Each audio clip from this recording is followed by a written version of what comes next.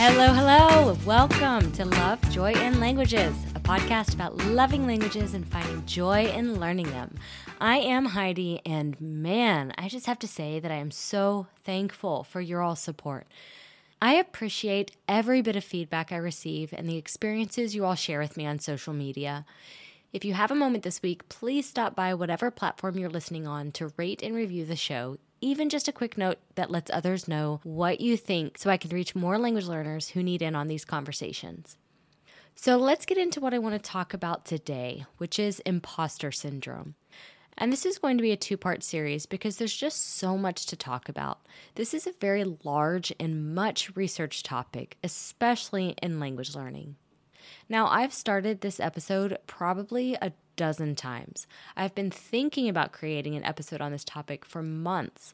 And even though imposter syndrome is something that's very prevalent in my life and has been for decades, it's been so hard to find the right approach to talking about it.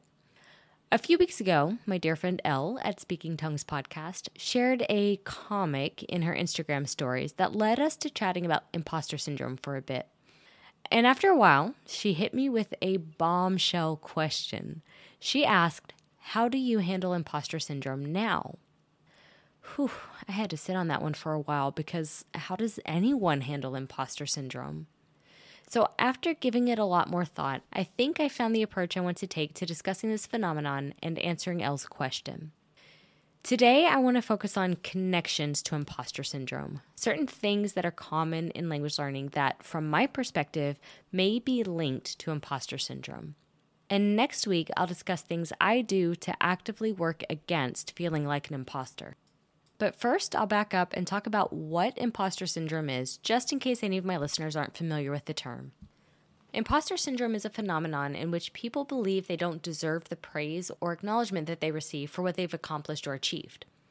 People with imposter syndrome often feel like they're not as proficient, skilled, or intelligent as others seem to think they are, and that eventually someone's going to uncover the truth, that somehow we're just faking our way through life, and someone will soon discover that we're frauds, that we really have no idea what we're doing, despite evidence to the contrary. Imposter syndrome is definitely prevalent in the language learning community, and many of us experience it in multiple areas of our lives, especially when it comes to education or other academic spaces and in the workplace. Imposter syndrome is something I've experienced for decades, and the first time I heard the term, I knew exactly what it was because it perfectly described how I'd felt about myself in school and in the workforce for years. That's probably not surprising given everything I've said about my perfectionism in past episodes. But lately, I've started to see imposter syndrome from a bit of a different perspective, and it all started with my conversation with Elle. Since that initial chat, I've started seeing links between certain aspects of language learning and imposter syndrome. As I said, imposter syndrome is something that's very common amongst language learners, and I won't dig into why people think that might be, but I will leave several links in the show notes if you want to explore that topic more. But as I've been thinking over this topic very specifically these last few weeks, I've started noticing conversations, thoughts, and ideals within the language learning community that, in my opinion, sort of breed imposter syndrome. Things that I think can easily lead to this phenomenon in a person's language journey, even if they've never before experienced it in other areas of their life. I've come up with 3 cases of this that I want to talk through today based on my observations, and I'd be very interested to see what you all think about these potential links as well. I'll start with the one that I think is kind of the most obvious. I talked in episode 25 about the word fluency and how becoming fluent isn't something that's defined by a specific point in time, and I want to start there. Many of us, and perhaps all of us, at some point in our language learning journeys have said that we want to be fluent in our language. But because fluency isn't something concrete, it isn't achieved at a defined point in time after learning an exact number of words or studying a fixed number of hours, because of these, it's difficult to really define fluency. Of course, everyone has their own idea of what fluency is or when they feel they'll be able to call themselves fluent. But I think the idea of fluency, particularly as a goal that many of us have or have had, can set us up to feel like imposters. Think about it. Let's say you want to become fluent in a language, but fluency can't really be defined. There isn't a level that's widely accepted as being fluent, yet one day you reach a point where you can easily have conversations in your language. You can chat about a wide range of topics, use an assortment of sentence structures. Other speakers of the language clearly understand you, but you still make mistakes. You come across words you don't know. There are advanced verb tenses left to master, more complex sentence structures to work on. You can't speak easily when you're angry or upset. And on top of that, you know or know of people who are fluent in this language who can do these things. So calling yourself fluent doesn't feel honest. You feel like an imposter using that word. You may even feel like a fraud speaking the language. Like, can you really say you speak the language when there's so much left to learn? So you keep going. You keep making progress, keep improving, and your spoken language becomes more fluid, broader, fewer mistakes, and you again consider whether or not you're fluent, whether or not you're now a speaker of the language. Yet, you still notice all your mistakes. There are still words you don't know. You have an accent in the language. And still, compared to other non-native fluent speakers, you don't feel like you measure up. So still, you feel like an imposter, like you're not really fluent. You don't see yourself as actually speaking the language. And because there will always be mistakes, there will always be someone with a better command of the language or who has worked on their accent, and there will never be a specific moment when you can definitively say you're fluent. You never quite feel legitimately fluent. Inside, you feel like a fraud, like someone is going to call you out, tell you that you aren't fluent, you don't speak the language. Do you all see the link I'm drawing here? The connection between indefinable, unquantifiable goals or end states, such as fluency, and feeling like an imposter? With vague ideals, such as fluency, being so prominent in language learning conversations, I feel like it's no wonder so many of us in the language learning community experience imposter syndrome. And the second link I want to tie in here today is kind of along the same lines, and it has to do with labels or titles. Think of all the labels, titles, names, identities we take on or strive after in our language lives. Things like polyglot, multilingual, language learner, Korean speaker, Polish teacher, language coach, linguist, language influencer, or what other titles have you considered for yourself? How can these titles, these labels, connect to imposter syndrome? Well, with each label comes expectations, stereotypes, biases, particular characteristics we would use to describe a person or people we associate with the label. And these characteristics or expectations aren't universal, they're subjective. Let's take the term language learner. What does that mean? Well, I learn languages. For me, it's mostly for fun, not because I have to. I self-study Italian, German, and a bit of Korean with the guidance of resources and tutors. Maybe you study languages in a classroom or school or university, but we're in the process of learning at least one language. What other characteristics define a language learner to you? Recently, through the hashtag #LangTweet on Twitter, I've seen a lot of questions about what it means to be a serious language learner. Do I have to be a serious language learner to be able to call myself a language learner at all? Do I have to study my languages every day or study a certain number of languages? Do I have to stay committed to my languages at least until I reach a conversational level? Am I still a language learner if I take a break? If I put my languages on hold while dealing with other life events? Can I still call myself a language learner then? And if I do, will it feel right? Or will I feel like a fraud? Like I'm not allowed to use the label language learner if I'm not seriously, actively studying? There's a line that I think we have to be aware of here, where labels are more than just words we use to describe ourselves. It's the line between defining ourselves by the name, by the label, and defining ourselves by the characteristics and expectations of that label. When we heavily value those characteristics of a label, that's when we open ourselves up to imposter syndrome. If I just say I am a language learner, it feels accurate, it fits. However, I define that term isn't important, and I feel honest about calling myself a language learner. But if I say, I study languages every day, I study each language until I reach an advanced level, I never put my languages on hold, language learning is my life, then I don't feel so honest. These descriptors of me as a language learner are misleading, fraudulent even. Do you see the difference? Giving ourselves labels or defining ourselves by certain titles is fine.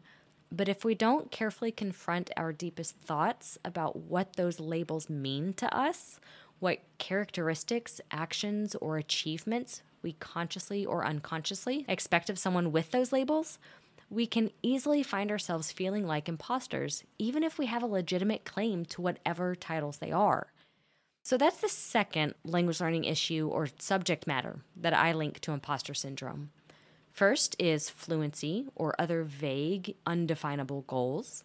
And second is the underlying expectations pertaining to the labels or titles we strive after. And the third thing regarding language learning that I think has a very strong tie to imposter syndrome is comparing ourselves to others, or perhaps more specifically, to our language idols. And you may laugh at this, but I definitely have language learning idols. Heroines and heroes in the language learning community who I very much admire, respect, and am a bit envious of in their language achievements. Think about it. Who do you admire in the language learning community? It can be a very healthy admiration, someone you look up to, appreciate their guidance or perspectives on language topics. Maybe you use them as motivation to keep going, keep progressing. But what happens when someone we admire and respect becomes someone we idolize? We put them up on a pedestal, which then, in our minds, puts them in a completely different and superior category than we'd put ourselves. Their language accomplishments and the things we admire about them are now unreachable for us. Comparative thoughts creep in. Things like, I'll never speak as many languages as them, or I wish I could speak Spanish as confidently as them, or they've been doing this language thing for decades longer than me, so I'll always be behind. And these comparisons are a gateway to imposter syndrome. When we hold others higher than ourselves, we aren't capable of seeing ourselves as legitimate. We feel fraudulent being placed in the same category. If we take the biggest names in language learning, some of the most recognized language learners around the world doing amazing things in their languages, people like Lindsay Williams, Kirsten Cable, Richard Simcott, Steve Kaufman, Lindy Buotes, Ollie Richards, and then we try to place ourselves on that list with them, how does that feel? Do I feel like I deserve the title of language learner when put up against these more accomplished, more well-known language learners who have been in the game for many years longer than me? Not even close. And I respect and admire every single one of them. I enjoy their content, and I gain so much from the work they're putting out into the world. But I also mentally put them in a higher category than myself, which instantly makes me feel like a fraud. Within the language learning community, I'm not on their level of number of languages spoken, content, courses, and conferences they've created, or years of experience they have learning languages. But that doesn't make me any less of a language learner. I'm not an imposter calling myself that just because others have done it longer or made careers out of languages. It's the idolization and the mental creation of status, putting the most accomplished, longest-serving professionals of our field on a pedestal and believing that if we aren't in that highest category, then we aren't legit. It's that I believe can lead to this phenomenon of imposter syndrome. And those are the three main areas of language learning that I think have really strong links to imposter syndrome. But here's the thing. When researching about this, I couldn't find one resource that made these or similar connections. I found so many resources about imposter syndrome in language learning. Lots of discussions challenging the word fluency and talking about why it isn't a good goal. I listened to podcasts about using labels such as multilingual or polyglot and what that may imply. I read about and listened to a ton of content about the dangers of comparing ourselves to other language learners. But in none of the articles, blogs, podcasts, or videos did anyone mention a connection between these things and imposter syndrome. But honestly, I think I'm onto something here. Whether these three things I mentioned today lead to imposter syndrome, intensify imposter syndrome, or stem from it, I think it's important to connect the dots. Imposter syndrome does nothing good for us. It keeps us in a place where we feel inadequate and unworthy.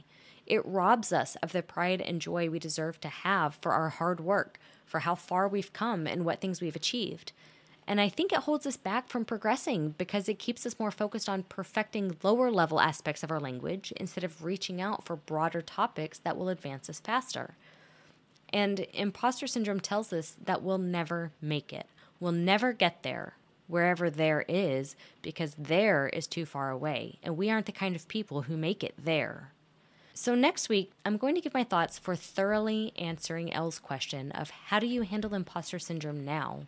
I'll let you in on the words I shared with her, and I hope to give you a fresh perspective on dealing with imposter syndrome.